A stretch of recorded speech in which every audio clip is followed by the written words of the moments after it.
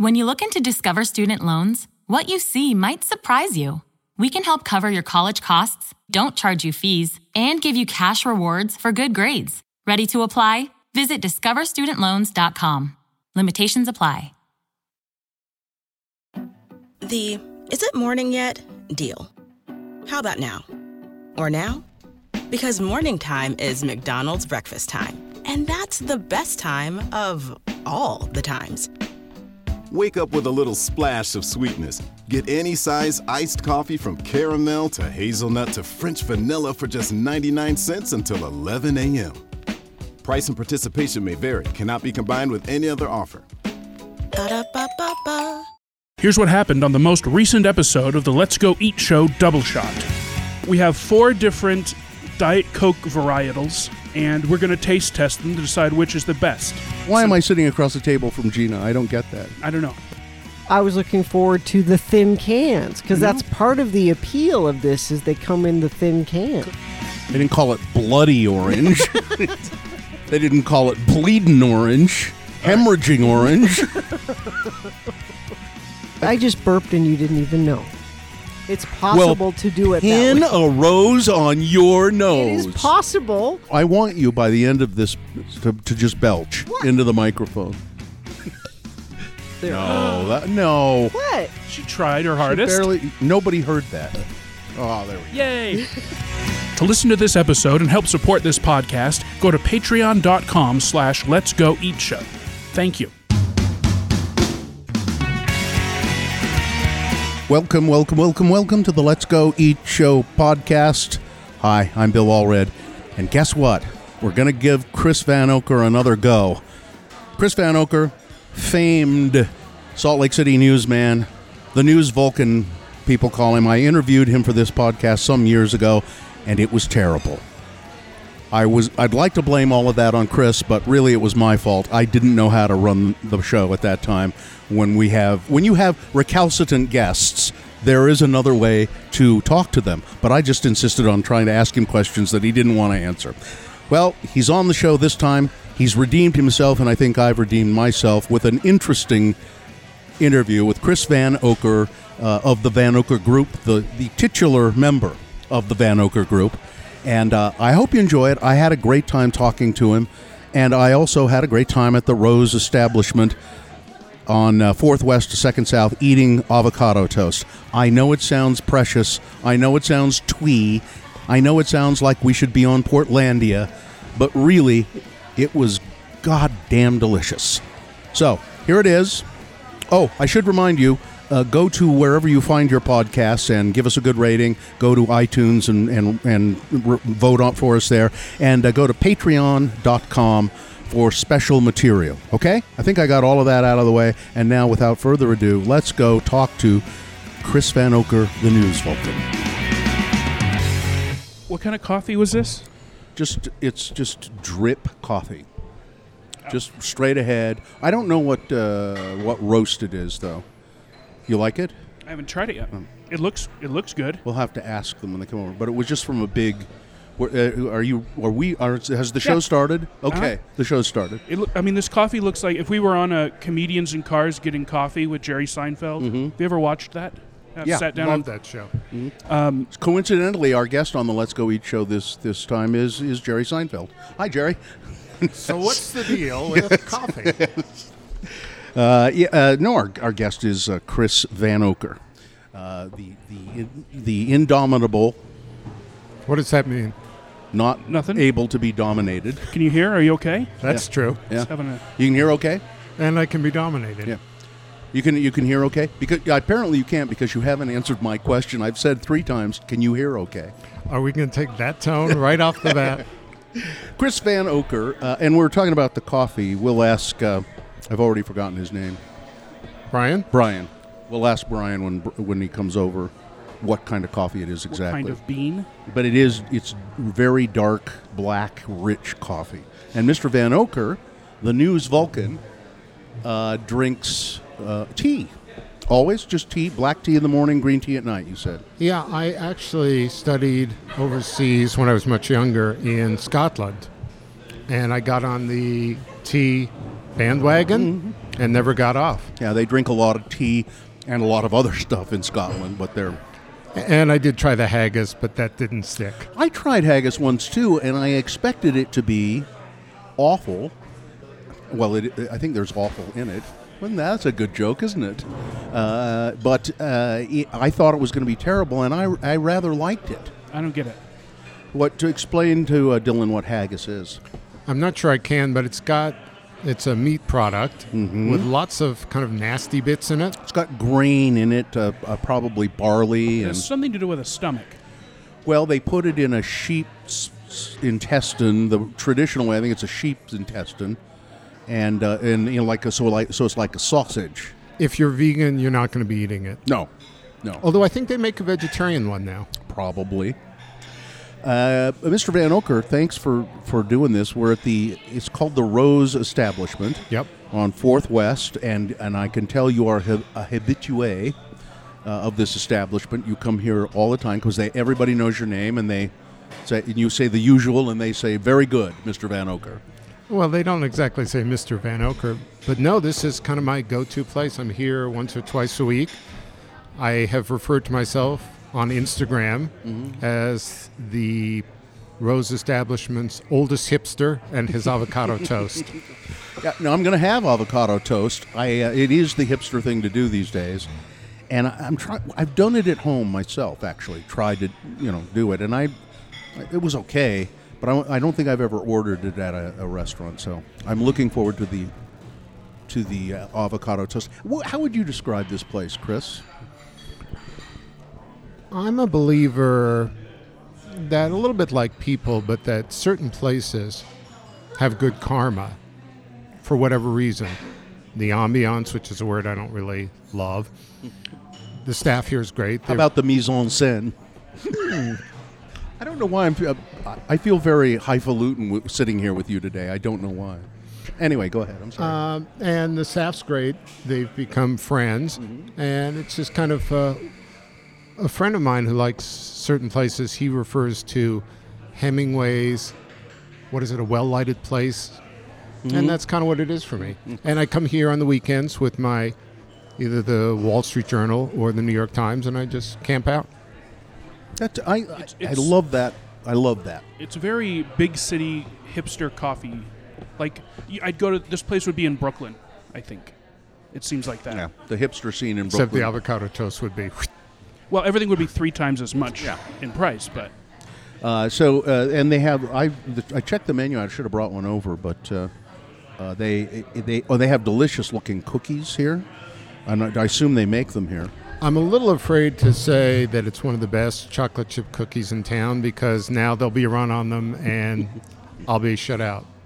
For those of you who are still trying to place this in your mind, maybe you would remember this place as at one time Big City Soup, and it was a very popular place. I came here a couple of times for lunch to meet people for like a business lunch, and I almost couldn't sit down.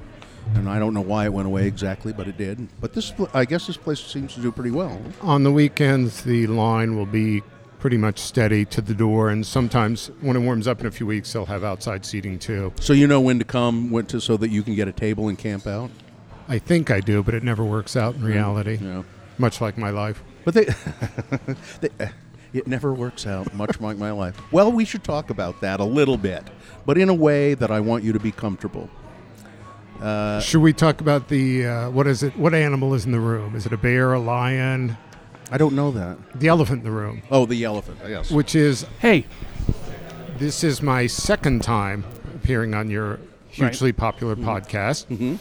And how should we describe the first? I don't remember it as being as bad as you do. I remember we were at Eggs in the City, and we talked about your life, but you are a guarded person, and you don't want to. Sort of the purpose of this podcast is to talk about people's, what they do and how they feel about things, and you are reticent to express some of that. What do you mean by that? See? I'm a people person. Yeah, right. I wear my emotions on my sleeve. No, you sure don't. You sure I just don't. wanted to see how it sounded saying that for the first and only time in my life. I'll be honest. I'll be frank with you. So you are not the worst guest we've ever had on the No. Let's Go Eat show. Oh, by no means, no. But We won't say who. I don't remember. I could name a few others. Okay. And this is Linda. Hi, Linda. Thank you, Linda. Thank you, Linda. That's Bill and his son Dylan. Linda, do you know what kind of coffee this is? The drip coffee, but do you know what kind it is? Can you find out from Brian? Thank you. So, anyway, this is the way I would describe the episode that you were on before. God, how many years ago? 5 years ago? 6 years ago? Maybe, yeah. 6. 4. Is that I spent the entire episode trying to drag stuff out of you that you just would not. Yes, ma'am. Yes. I don't know what any of those words Ethiopian and what? Yeah, I don't Uji know. Herchai. I don't know what that is, but Huh. it's Okay. good. Thank you. That's something they made up. How is it, by the way? It's really good. It is good. So anyway, I spent the entire episode trying to get you to open up and reveal certain things about yourself. And the purpose of this is not to embarrass anyone, I try to make people cry as much as possible. but you just you keep things very close. It's kind of good cop, bad cop with you two, isn't So it? it can be sometimes, yeah. Yeah. Sometimes. You figured it out. You've cracked the code. So let's just start here from my notes. But the title of this episode will be Chris Vanocur Redux. Redemption. A redemption. Oh, and I do believe actually in the redemption of souls. You do? I'm not the most religious person in the world, but I do believe in that. Did you have religious training when you grew up, or your dad is a famous news guy, Sandra Vanocur? Any religion? It's funny. On the way here, I was listening to Adam Sandler was doing a radio interview, and they were talking about the concept of being Jewish, but the way they phrased it was Jew-ish. Yeah. And so my background, even though we weren't really religious, was Judaism.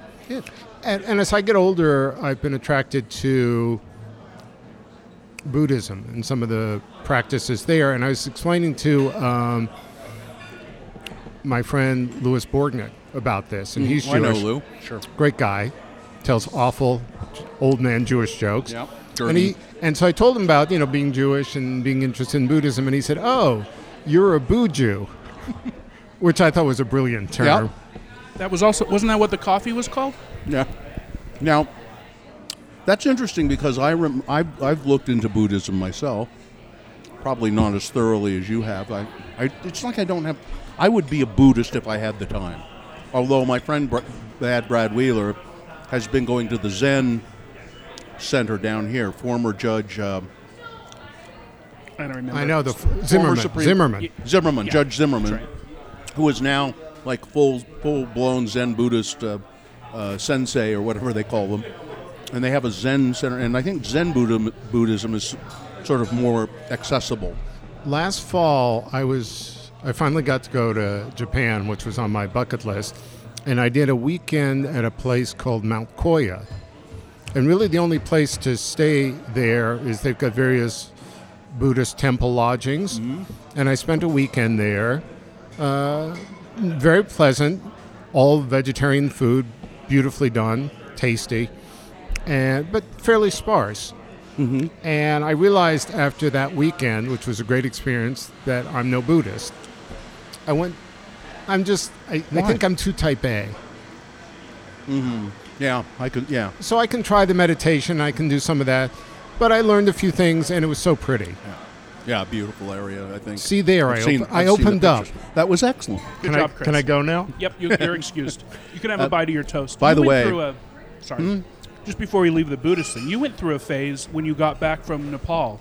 I still intend to pursue that. Yeah, that's cool. I have a little Buddha on my desk at work. I have a few Buddha busts and statues at home. One thing I noticed changed was at the end, your email signature after you came back from Nepal, when you hiked up Everest, changed to Namaste. Yeah, I And used to it's still put there, Namaste. I think. No, well, it might be. I don't know. I think it still is. So Chris Vanocur was here in Salt Lake area as a news person for 20 years. Decades, yeah. Yeah, and you became very. I mean, you were well known in this town. You could not go anywhere probably like Rod Decker can't, or now Mary Nichols, and you any place you go, people say, "Oh, it's that news guy, Chris Vanocur." They might say that, but maybe, perhaps, in not such a positive manner. Oh no, that's bullshit. You know that. Potty mouth. People like you. People on the street like you. Now, those of us who know you and are your friends, we talk about you like that. Yeah. And about the first episode. Yeah. So you and I don't. It doesn't matter why you left here. To me, I'm not going to ask you about that. But you went to work as a news guy in another market, doing much the same kind of work that you were doing here. Yeah? I went to Columbus, Ohio, which is the capital of Ohio. So the State House was there, and I covered the legislature and politics and some special projects. But I spent a fair amount of time interviewing and covering both John Kasich, the governor. Yeah, who I am really impressed with. And he was also a senator, is that right? He was a congressman before, and he ran for president the last time around. It wouldn't surprise me if he went again in 2020, challenge Trump. Because I know he doesn't like him. No, he doesn't. And also I covered Sherrod Brown, the Democratic senator from Ohio, who's married to a journalist. And I enjoyed covering him, and it wouldn't terribly surprise me if he did a long-shot candidacy for president in 2022. What is it that you liked about Kasich? Because when I sort of watched him during the campaign, there are several of his policies that I couldn't stand. As I recall, he's very conservative in certain areas, but he also seemed to have kind of a short temper or a dismissive. I would describe it this way. I think you're right. The way I would describe it is, I don't think he suffers fools gladly. Yeah. I remember the first time we sat down, very first interview, and we're doing the chit-chat while the camera's getting set up, and I could tell he was kind of testing me, like, who is this new guy? Mm-hmm. Is he going to be able to keep up, yada, yada. And we got talking about Montana, where I'd worked for a summer, and he was familiar with the town of Babb, which is just outside Glacier National Park. Yeah. And I told him, I remember reading somewhere that at one point there was a bar in Babb, a Babb bar, which was voted the most dangerous bar in America. And part of that was because a cowboy, assuming he was drunk or she was drunk, rode the horse into the bar. And in a kind of quirky sort of way, I think that impressed him. It's like, okay, I can deal with this guy. And then when we really bonded was I did a lot of work covering the heroin/opioid crisis. Oh, it was bad in Ohio. In a way, I mean, West Virginia's bad, and so well, it's bad all over. But Ohio and Columbus, they're kind of centrally located on the route. Yeah. Maybe from Mexico. Because Columbus is within, 500 miles of most of the country, or a lot of the population of the country. Oh, I didn't know that. And they had an opioid problem in southern Ohio. So I interviewed him a lot of times for that, and we just it kind of clicked. Wasn't he? Didn't limousine liberals like me? Didn't they lay a fair portion of the blame for that on his policies? On Kasich's policies? Do I remember that correctly? I'm just asking. On opioids and heroin? Yeah. Not while I was there. No? When I was there, he was way out in front. Okay. I misremember it. And under the Affordable Care Act, or Obamacare, depending on which way you address it, he was one of the few Republicans to take as much help from the government as he could, and a lot of that was to provide treatment for drug users. So, Ohio, there it is, and then that part of your life ended, and you came back to Utah, and I'm curious as to why Utah. I know you spent a lot of time here, but you didn't grow up here. You grew up in... Born in Chicago, and then grew up in Washington, D.C. Yeah. I would think of you as an eastern sort of seaboard person. Seaboard? The eastern seaboard. Isn't that what they say? I just had this image of me in kind of an Old Spice commercial, like getting off the ship with the bag. You're not the Grotten's fisherman, but an eastern liberal. It's like, I think Mitt Romney wants to be a senator. Somebody said it on the Vanocur group, which we will get to. I think somebody said, maybe it was me. No, it was your friend Dave Owen. Was it that said, I think the reason he wants to be a senator is so he doesn't have to live in Utah. He can go back because that's what he's used to. He's used to the East, Boston, and it's where he grew up. It's where he likes to be. So why Utah? You're right. I was a diehard Easterner, but after my freshman year in college at Northwestern, I went back to Chicago for schooling. I spent a summer working in Glacier National Park in Montana. That's how I knew about the Bad Bar. Mm-hmm. And I just became hooked on the West. And when I graduated from college, I wasn't sure exactly what I was going to do, but I knew I wanted to be out West. That has happened to a lot of people I know. They come out here and they go, holy shit. Very close friend of mine. I can breathe out here. Oh, my God. He was some days. He was from... metaphorically, not literally. A friend of mine was from upstate New York, and he was sort of an outdoors person. He liked the rugged outdoors of upstate New York, which is, people say New York here, and that you think, well, New York City, but there's parts of New York that are wild. And Bill, there are more cows in New York State than people. I didn't know that. That's something people say. And there are a lot of bears in New Jersey, but he was a theater director. I met him in theater school in Pennsylvania, and he came out here to direct a play at the Utah Shakespeare Festival, and went, huh? And he got out of the theater after a couple of years, and went back to school and became a park ranger.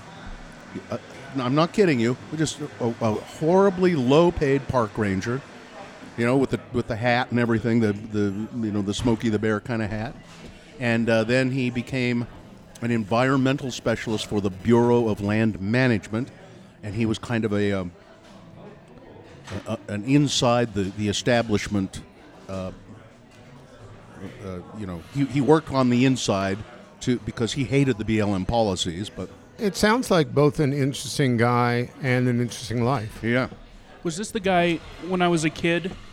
You took me camping in that little campground you pass when you drive down to Vegas in Arizona, in that canyon. That's the best stretch of road. Yeah. It's beautiful, but there's a little campground in that canyon called Cedar Pocket, and we thought it would be really cool to camp there. It wasn't. It was awful. Yeah. It was so awful. It was the Virgin River goes right by it, but it's a parking lot. But it had dried up. There was no water in it. It's a BLM campground. There was no vegetation or shade, and we were in Arizona, and it's August, and it was miserable. So we abandoned it. I didn't know how terrible it would be. Yeah, it was bad. We went up to St. George. We left. When I go to California to visit my folks, I go that route through Vegas, and that's my favorite stretch of road because it's so pretty. It's so pretty. But now I know not to stop. That little Cedar Pocket, you've seen the sign. Don't go there. Don't stop at the campground. Just drive through. Terrible. Yeah. And we went up to Dylan remembers this because we went up to St. George, and as it turned out, the BLM was having some kind of a conference there, and my friend Chris Barnes is his name, was there at that conference, and we hung out with him a little bit, and then. He is an interesting guy. He's retired now, actually. He helps his wife save buffalo in Lolo, Montana. Lolo, Montana? Yeah, Lolo. It's a little town close to the only hip town in Montana, the college town. Bozeman? No, Billings? Bozeman.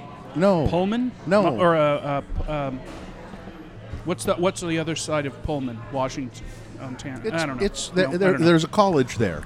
Do you want me to look up colleges in Montana? It's not Kalispell. It's certainly not bad. No. Anyway, it doesn't. I'm still looking up the New York statistic I quoted earlier. I'm suspicious of that, by the way. I have it. Do you want to know? Yeah. I have a list of every state and how many cattle they have versus Missoula? how many people. Did we talk about Missoula? It's Missoula. So it's outside of Missoula, and his wife has been into saving buffalo. And I'm a big Anthony Bourdain fan. Sure. And he did a show there, and I forget the name of the writer he spent some time with who died shortly after the filming. But the other great writer that lives there is Thomas McGuane. Oh, yeah. Mm-hmm. He's writes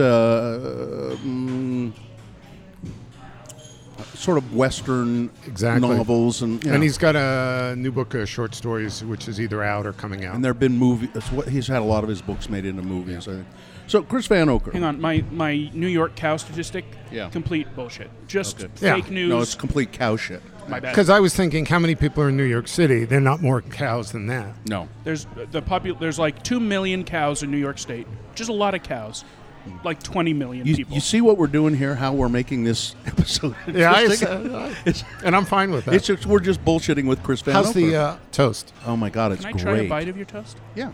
And now you can see as we get closer to noon. Oh, there's a line. We're at the Rose Establishment on 4th West, just about right 2nd South and 4th West on the corner, right across the street from the Sgt. Pepper mural, essentially. Yeah. So it's good, isn't it? Yeah, it's good. And this is what Chris has most of the time. You're not eating, are you? Well, I've dominated the conversation so far. No, you haven't. You should be eating. Look, I've dominated the conversation. Skin and bones. You should eat. And is that a fat joke, Chris? Let me talk.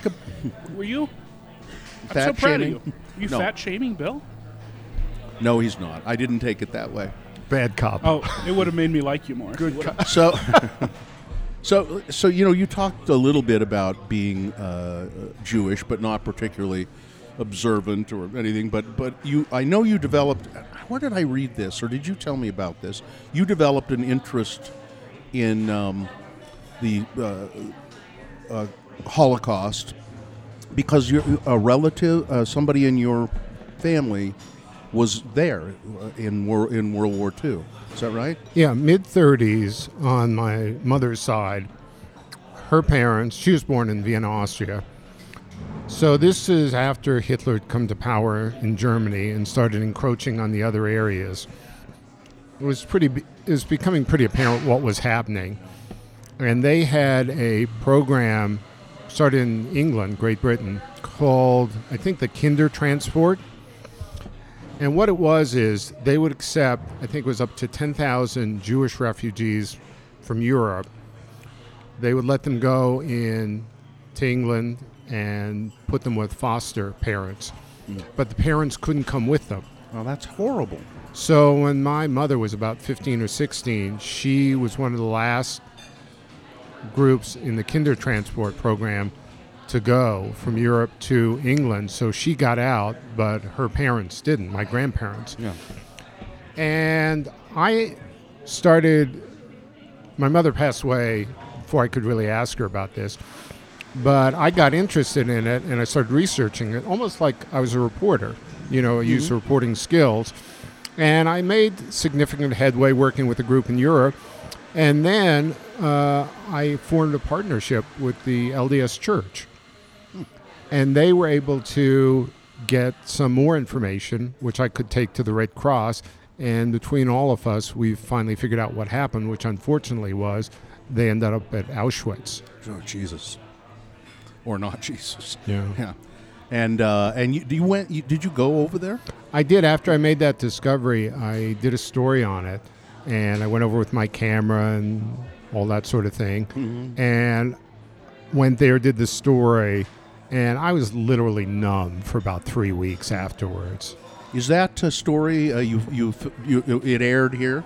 Yeah, I think this is when I was still with Channel 4. Is it available online? Do you know? I don't know. They've changed ownership, so I'm not sure what's available and what's not. But I also wrote a story about my researching the journey when I went to Germany in Berlin for City Weekly. That's available, sure. And that's that's as a matter of fact, that's where I got this information. Yeah. I read that. Yeah. I was trying to remember where I'd come up with this to ask you this question, and I read it in City Weekly. Yeah, I don't normally admit this, but I'm friends with John Saltis. Don't. Don't admit it. Too late. Oh, jeez. And You're going to make me edit something out of this podcast later. I've written just one thing. So I've written a couple articles for City Weekly now, and this amuses me no end. I'm actually doing some pieces for their outdoor magazine, Vamoose. And I think everyone at this table and in the listening audience will agree that I am the least outdoorsy person, certainly in Utah, maybe everywhere. That would be my impression, yes. I don't know, Chris. I don't like the outdoors very much. Yeah, Dylan doesn't really care for it either. Nope. You went camping, though. A bit. I made us leave and go to a hotel. That was the point. No. You're back here. You're doing a little writing. When I called you up to talk about the possibility of doing the Vanocur Group, which you used to do on TV once a week. Was it once a week? Yeah, every Sunday. Every Sunday. And for how long was the Vanocur Group around? I think we did it for almost 20 years. And I got to be on it sometime to the end of that 20-year period. But I guess I was on it for 2 or 3 years. You're one of the few people that I know who still has a Vanocur Group mug. Yes, I do. And do you have one? Not anymore. Really? Well, maybe what happened to it? Maybe when the podcast takes off, we'll order a new batch. Maybe. It was from Helen, the mug lady. Why do I couldn't think of Missoula, but I can remember Helen, the mug lady. I don't know. So, if you would like, I love that mug, but I would give it to you if you wanted it. That is a sweet gesture, but I'm going to let you have it. So you're going to let me have it. I'm going to let you have it. So when I called you with the possibility of doing the Vanocur Group again with a podcast, you said you were semi-retired.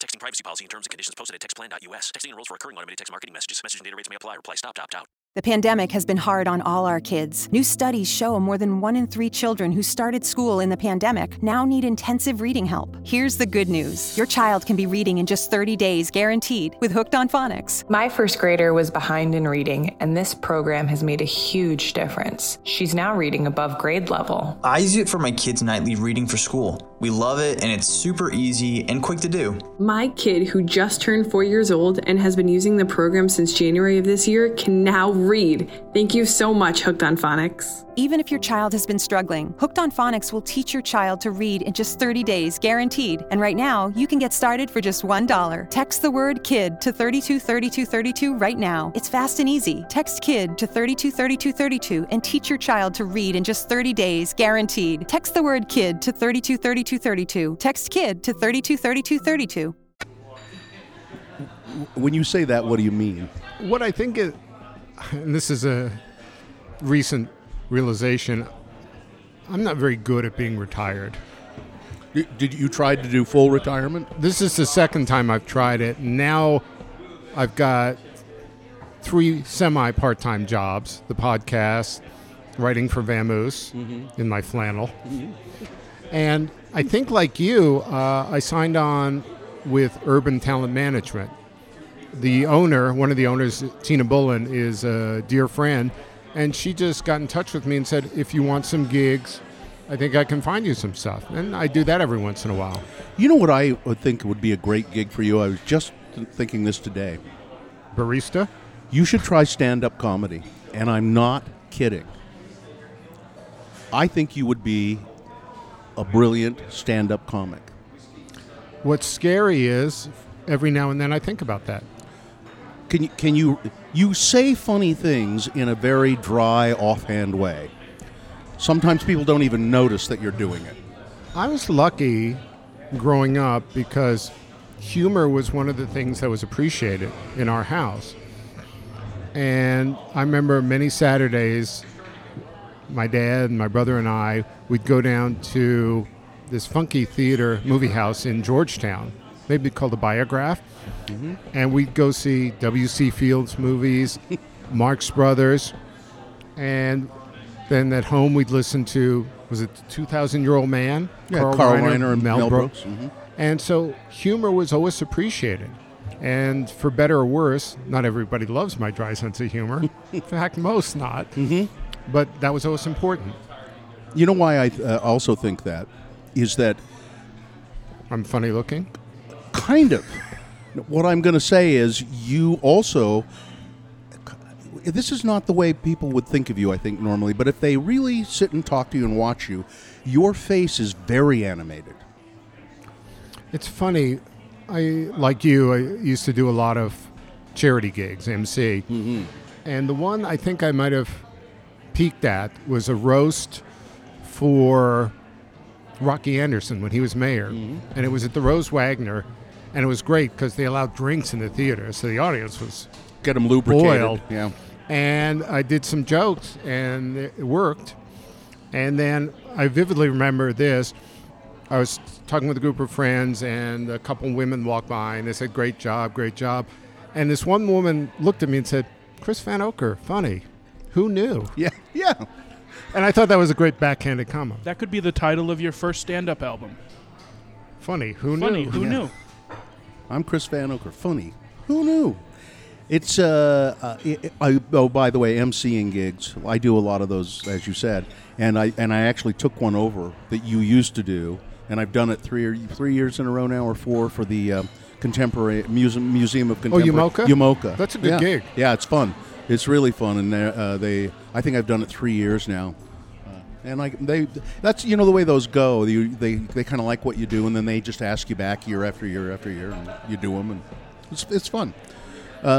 So stand-up comedy. To me, I mean, I think it would be great if you tried it, but to me, now I'm in public all the time. I'm MC stuff. I'm on the radio, but stand-up comedy, I think, would be the most terrifying thing of all. And I've never really tried it, and I don't think I ever would. I remember somewhere among the amazing things you can find on the internet, I found a panel discussion, and I only remember a couple of them. It was Seinfeld was there, and maybe Chris Rock, and a couple others. And they were talking about, Gary Shandling, who I love. Oh, yeah. They were talking about kind of the art of stand-up, how you prepare, what it's like being up there, how you deal with hecklers, and just how it's constantly new material. They were saying if you're a musician at a concert, you can play the stuff you've been playing for years and they want to hear it, but you can't tell the same joke twice. Yeah, it gets pretty stale fast.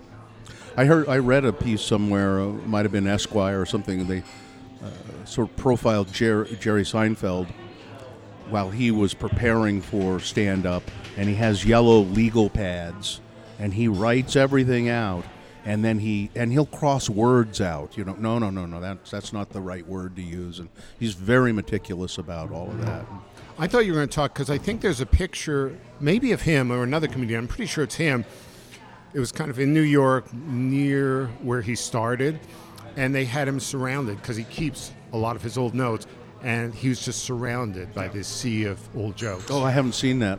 It's a picture. It's a picture I could look up. I think so. Yeah. In that documentary they did about the comedian, she's passed now, she died in the operating room, Joan Rivers. You go into her apartment in Manhattan, and she has a whole room that's just file cabinets, and it's note cards. And she's like, "Oh, this was a joke I told. This one goes back to '49." And she had stored and cataloged every joke she told in her entire career in this wall of like little file cabinets. Was that Seinfeld's The Comedian? No, I think this was about Joan Rivers. Just a documentary about her. It's on Netflix. It's pretty incredible. She was one of those comedians who just cataloged and wrote everything down. So I want to talk about the Vanocur group. And I'll tell you, I had a dream about it last night, as a matter of fact. Was I clothed? Yes, you were. That was kind of the first thing. I don't know if we'd ever... I guess we had officially met, but I started talking about you on the radio and said that I'd seen you naked, Chris Vanocur naked. And I didn't clear that with you, because I never do that sort of thing. Well, I have X-96 spies. And if you or that mean Gina talks about me, they text me immediately. Yeah. So I don't think I actually did see you naked ever, but we just went to the same gym. Partially. And so you change in the locker room, but I didn't ever really. but it was fun to say. Yeah, I've seen Chris Vanocur naked. Anyway, so the Vanocur group, very your signature. It's your signature. That and the back room. That's the news from the back room when you're doing your political coverage. Did you use that in Ohio as well? No, that kind of got retired here. I remember early on when we started doing that, it kind of caught on. It was kind of explaining what happened at the Capitol, but not in the usual kind of political pundit sort of way. It was kind of explaining some of the dirty stuff. Yeah, yeah. And one of the maintenance people really liked it, so he actually sketched on the press room glass door the back room. Oh, cool. Which didn't sit well with some of the legislators. I would think. So those two are your signature pieces, and so I thought, Chris is back in town, I would call you up and say, how would you like to do the Vanocur Group as a podcast? And I was really pleased that you seemed to be pleased and kind of touched that I reached out to you to do that. This is all true. Yeah. As you and I have talked about, when I do some of that, I've been doing quite a bit of traveling lately, and I've kind of gotten into the habit, which I really enjoy, of just driving places. I've been out to California a couple times, just went up and down the coast, and last year I went through the South because there were about 4 or 5 states I hadn't been to yet, and what I did is I retraced part of my dad's civil rights reporting, places he had been, and we can talk about that in a bit. Yeah. But on the way, I got hooked on podcasts. I really like the Axe Report, David Axelrod, Stay Tuned with Preet, and, of course, Let's Go Eat and The Geek Show. Oh, of course, yeah. And How I Built This. And so your timing, in addition to being a very nice gesture, was spot on because I had just gotten into podcasts. Sort of gotten into the world of it. And we've only done one episode of the Vanocur Group so far. And it was, and I guess I don't guess, I know that the objective at this point is to do one a month, which isn't a lot, but we can talk about that later, maybe bumping it up a little bit. Yeah, Dylan and I talked about that a little bit, yeah. And it was, immodestly, it was pretty well received, except for one snarky comment by Bill Frost. Oh, what did he say? I don't know. I'm going to have to paraphrase here. It was something. He's always snarky about everything. That's what we love about him. Yeah. It was something like, I listened to the first podcast. I didn't learn a thing. I wasn't moved in any direction. The magic is back. Keep it up, guys. I disagree, Chris. Let's put that on the fucking poster. Yeah. We should find that and put it. Wasn't moved. Post it. We'll quote it to Bill Didn't Bill learn Frost. anything. Bill Frost says of the Vanocur, the magic is back. Didn't learn anything. Wasn't moved. The magic's back. Bill Frost. I really loved doing it. I thought it was fun. Bruce Baird, of course, and Dave Owen, and Chris Vanocur and myself. I thought it was great. Now, many people who are listening to this right now have heard that episode, or have had the chance to, because we released it as a special Let's Go Eat show episode 1 week. Right. So, but I had a dream last night that I think we were. I don't know really where we. Uncomfortable right now. I don't know where we were. We were at some sort of a broadcasting facility. Sauna. Yeah. And there was a sauna and wine, and I said, "Hey, Chris." And you were rubbing oil into Dave's. You want a hot tub? Let's go hot tubbing. But you came to me and you said, Bill, the Vanocur Group podcast has gotten extremely. You know how popular it is now. And I said, yeah, I know. It's great. And you said, I think we have to make a change, and the change would be you. I want to bring in someone else to be in the group, and thanks for all the help and all of that. And then I think in the dream also it was that someone had offered you a boatload of money or something to do the podcast for them. And I thought, well, okay. I felt bad about that, but I thought, well, that's the way it goes. That's the way things happen sometimes. Number one, thank you for dreaming of me. Don't do it again. 2, boatload of money. No, we're in negotiations, but nothing's been signed. And 3, about replacing you. I want to make clear that was Dylan's idea, not mine. Okay. I like that I'm still producing the very successful podcast. Well, thanks you guys. It's been nice. Yeah. I'll just stick to my little radio show. I do hope, and I think it has the potential, the Vanocur Group, to be very well received and do well. As you know, when we were kicking around ideas for names for the podcast, one of them was, which I still think is funny, and I use as my tag out, "Don't Eat This Pod." Another one, which we talked about, was Politics for Dumb Guys, and that actually happened to one of the old group members. I think it was Dave Spatafor, got a delivery from UPS or FedEx, and the guy looked at him and said, "Oh, I know you. You're on that Sunday TV show. I like that. It's Politics for Dumb Guys like me." Which I thought was great. Yeah, that is. And, when I was on the TV with you doing that, I got recognized all the time for that. People who had no idea I did a radio show, they say, "Oh, I've seen you on that TV show, haven't I? That Sunday morning show." And I say, "Yeah." I thought that was great. What we found was we didn't have the biggest audience, but the people who watched were the politicos, the politicians, the staff, lobbyists, some of the candidates, and so that's in a way kind of who we wanted to reach. Well, I'm just hoping that it is so successful that maybe you will have to think of replacing me, and you can keep Dylan as a producer and pay him a lot of money if that ever happens. Okay, I agree with all that. All right. I agree with everything said. I think it'll be fine. How was the cookie, by the way? It was delicious. Yeah. Do we know if they make them here? They do. They do make them here. Here being the Rose Establishment, where we're talking to Chris Vanocur, and so I want to ask you about your and please everybody stay in touch with us. Another Vanocur Group coming soon. What do we decide? The last tape a week from today. A week from today, but we release it the last Thursday of the month or something. It drops the last Thursday. That's what they have to say. It drops. I'm the producer. I should know when it drops. Yeah. Well, you'll look. So I'll figure it out. And I do, again, I just hope it's great successful, because I think you're great on it, and it was really fun to do. Now, I want to ask you just a couple of other things before we wrap up here. Let's talk about your semi-retirement and what you're doing about writing about your father.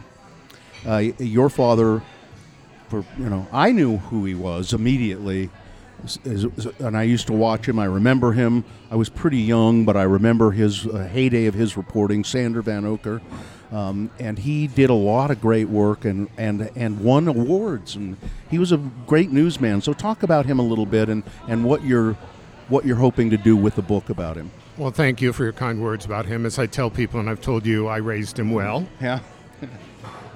Dad, really his heyday was in the 60s when he was on NBC News, and that was during the Huntley-Brinkley Report, which I just loved. Chet Huntley and David Brinkley. I believe Chet was from Montana. Oh, really? Yeah. And I think that was really, he had a long career, 30, 40 years, but that was really when his star shined the brightest. Yeah. And probably in part because of the stories he covered. There was his favorite story of all time, civil rights. And in 1967, you can find it online, he did that documentary for NBC. It was about the splintering of the civil rights group. You had Dr. King and the more moderate members, and then you had the emergence of some of the more what they called radical members, things like Black Power.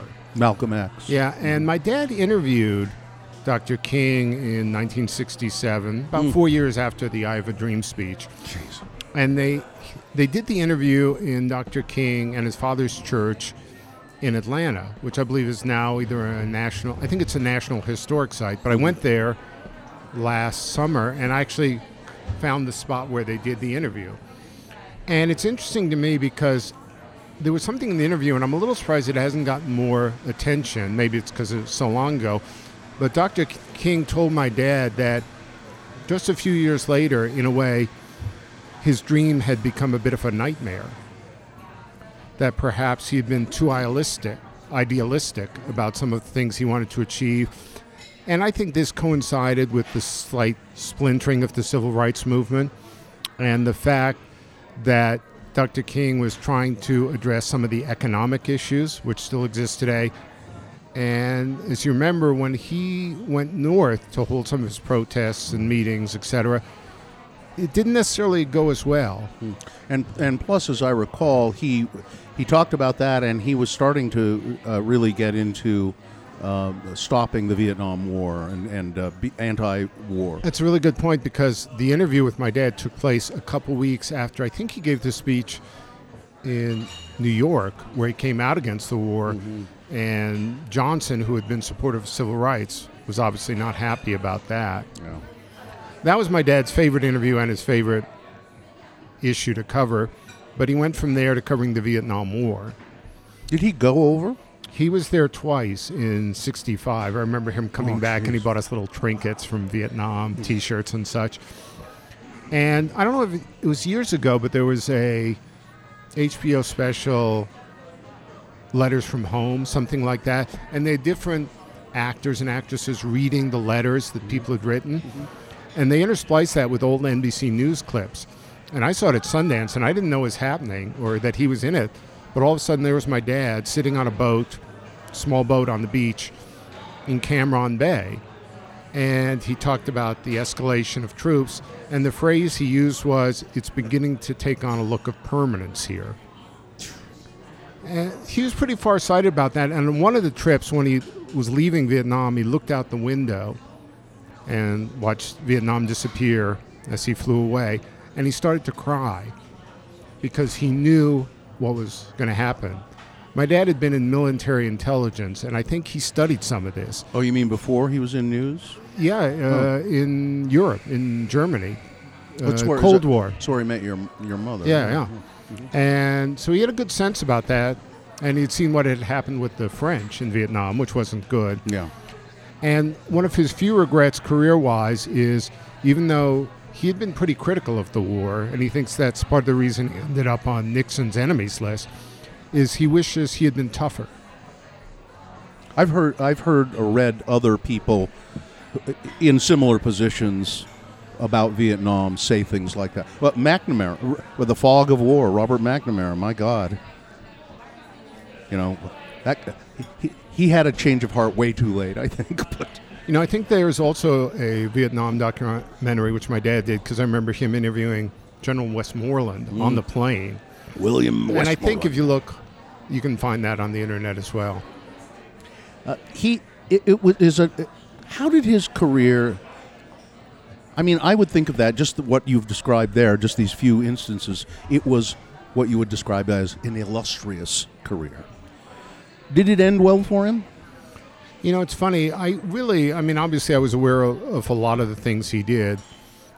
But I really learned quite a bit more a few years ago when I retired, or tried to. And I went to California and I helped organize his study. And bless him, he never threw anything away. Good. I found car insurance notes from the early 60s. Well, it was very affordable. Yeah. But I also found a lot of his old scripts, including from Vietnam and the civil rights. And I was able to kind of piece together the arc of his career. He was planning on being a lawyer. After this? After getting out of school. Oh, I see. But when he was studying in England, London School of Economics, and his roommate was the New York Senator Daniel Moynihan.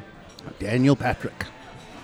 And my dad saw something in a paper which he disagreed with, so he wrote a fairly lengthy opinion page rebuttal. And the way he phrased it is, once he saw his name in print, he was forever lost to the world of law.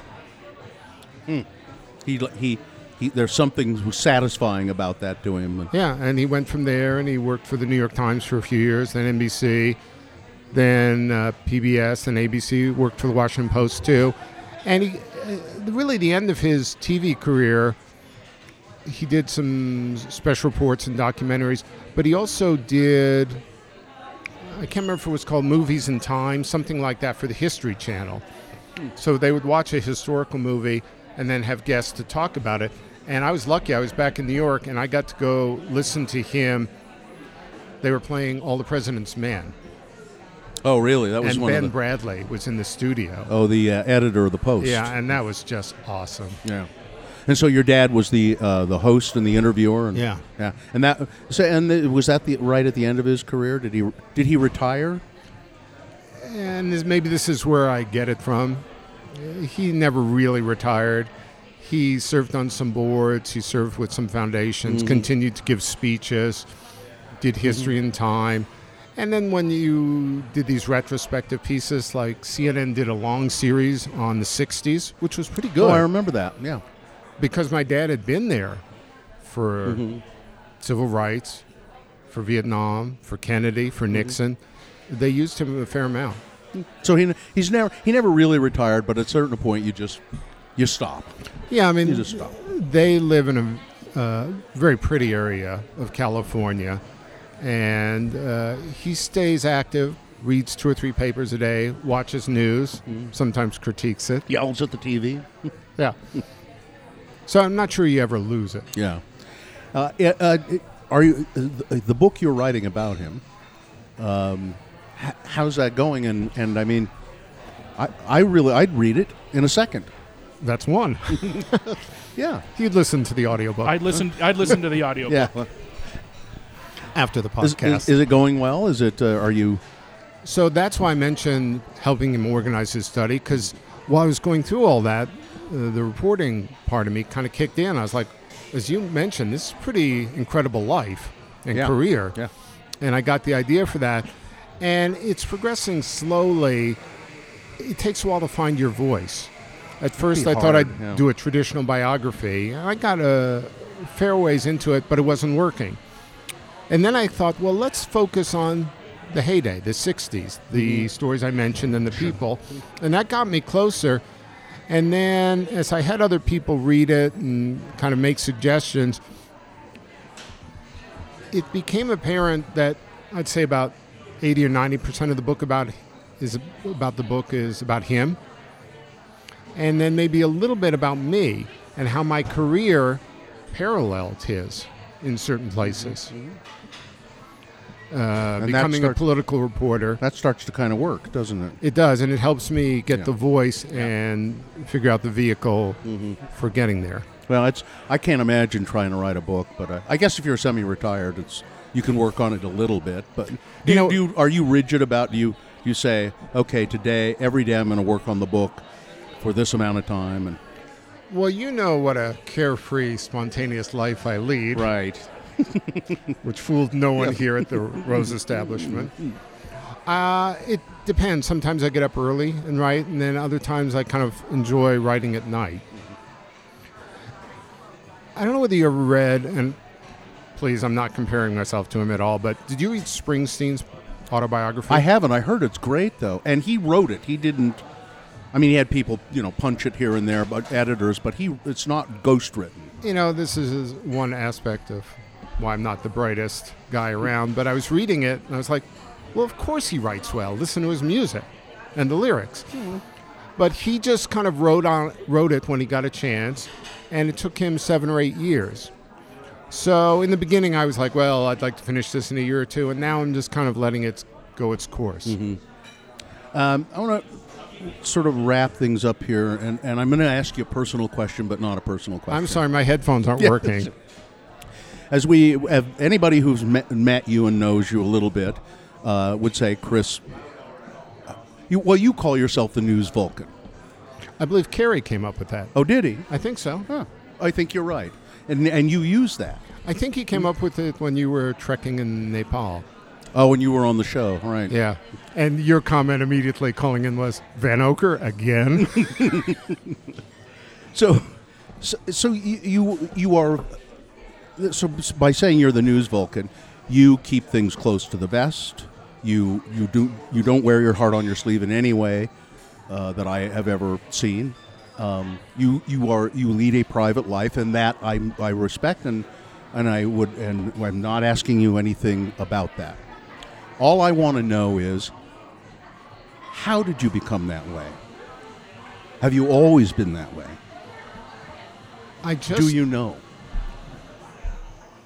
I can't even remember why I did this, but I took one of those personality tests online, the famous one with the 4 letters. Oh, yeah.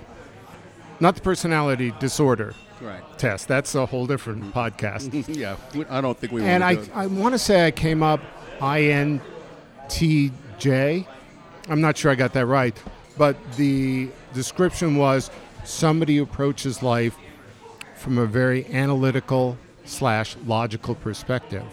Like a Vulcan. Mm-hmm. Yeah, thank you very much. Mm-hmm.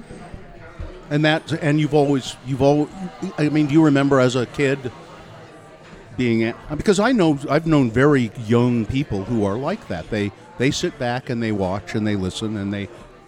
No, I remember pretty clearly coming out of the womb, observing the doctor, and offering a gentle critique about the procedure. And if I remember correctly, he tried to put me back in. I think maybe that's a good place to end. Didn't this go so much better than the first one? Yes. I'd say you redeemed yourself. Yeah, this has been excellent. I think I would say it's my great approach of really not trying to get anything personal out of you, which I think I was doing the first one. And you just would dance around the questions and because you don't want to do that. Well, like a Vulcan, I think I put up, what are these shields they use when they're being attacked by the Klingons? Shields? Yeah, shields. But I thought it had a more exotic name. No, it's just Walls? shields. Yeah. It's Force field. How about the cone of silence? Like that was Get Smart, yeah. Like Neil Get Smart. One of the funniest bits ever, I thought. A window. I actually got to see one of those taped.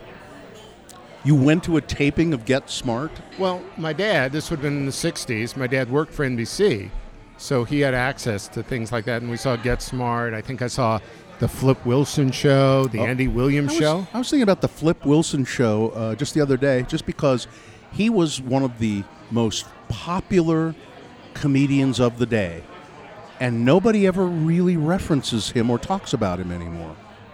No, he's a very nice guy. Do you even know who Flip Wilson is? No, and I don't think I forget a name like Flip Wilson. You know what's his name does now? Medea.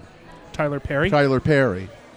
Flip Wilson did this character Geraldine in drag, and he was very funny and much better than Tyler Perry. But anyway, he was a very nice guy. Before you guys wrap this up, I want to thank you both for having me on ill-advisedly for a second time, and thank you for your help with the podcast. And I also want to thank Rose Establishment, the staff, and my Facebook friend Erica, who's the owner. Yeah, this has been a great place. We've kind of tied up a table, but they've been very accommodating because it is a busy place here at lunch. And they're only open for breakfast and lunch, not dinner? I think they're open till about 4 or 5 in the afternoon. Yeah. And as I said, you think it's busy now. When it gets warm and it's the weekend, get here early. And you'll see Chris Vanocur here hogging a table. Yep. Hogging a table. And we've been doing so well. Chris, it's really a pleasure. I think the Vanocur Group podcast will do very well, and I'm excited to do more of them. And thanks for being on this podcast. And you've got my word, it's going to take a huge offer to get me to leave. Okay. All right. Deal. That sounds great. That's it for the Let's Go Eat show. Thanks, Dylan, for producing the show. And again, I'll echo Chris's thank yous to the Rose Establishment. This is a great place. I will come back here.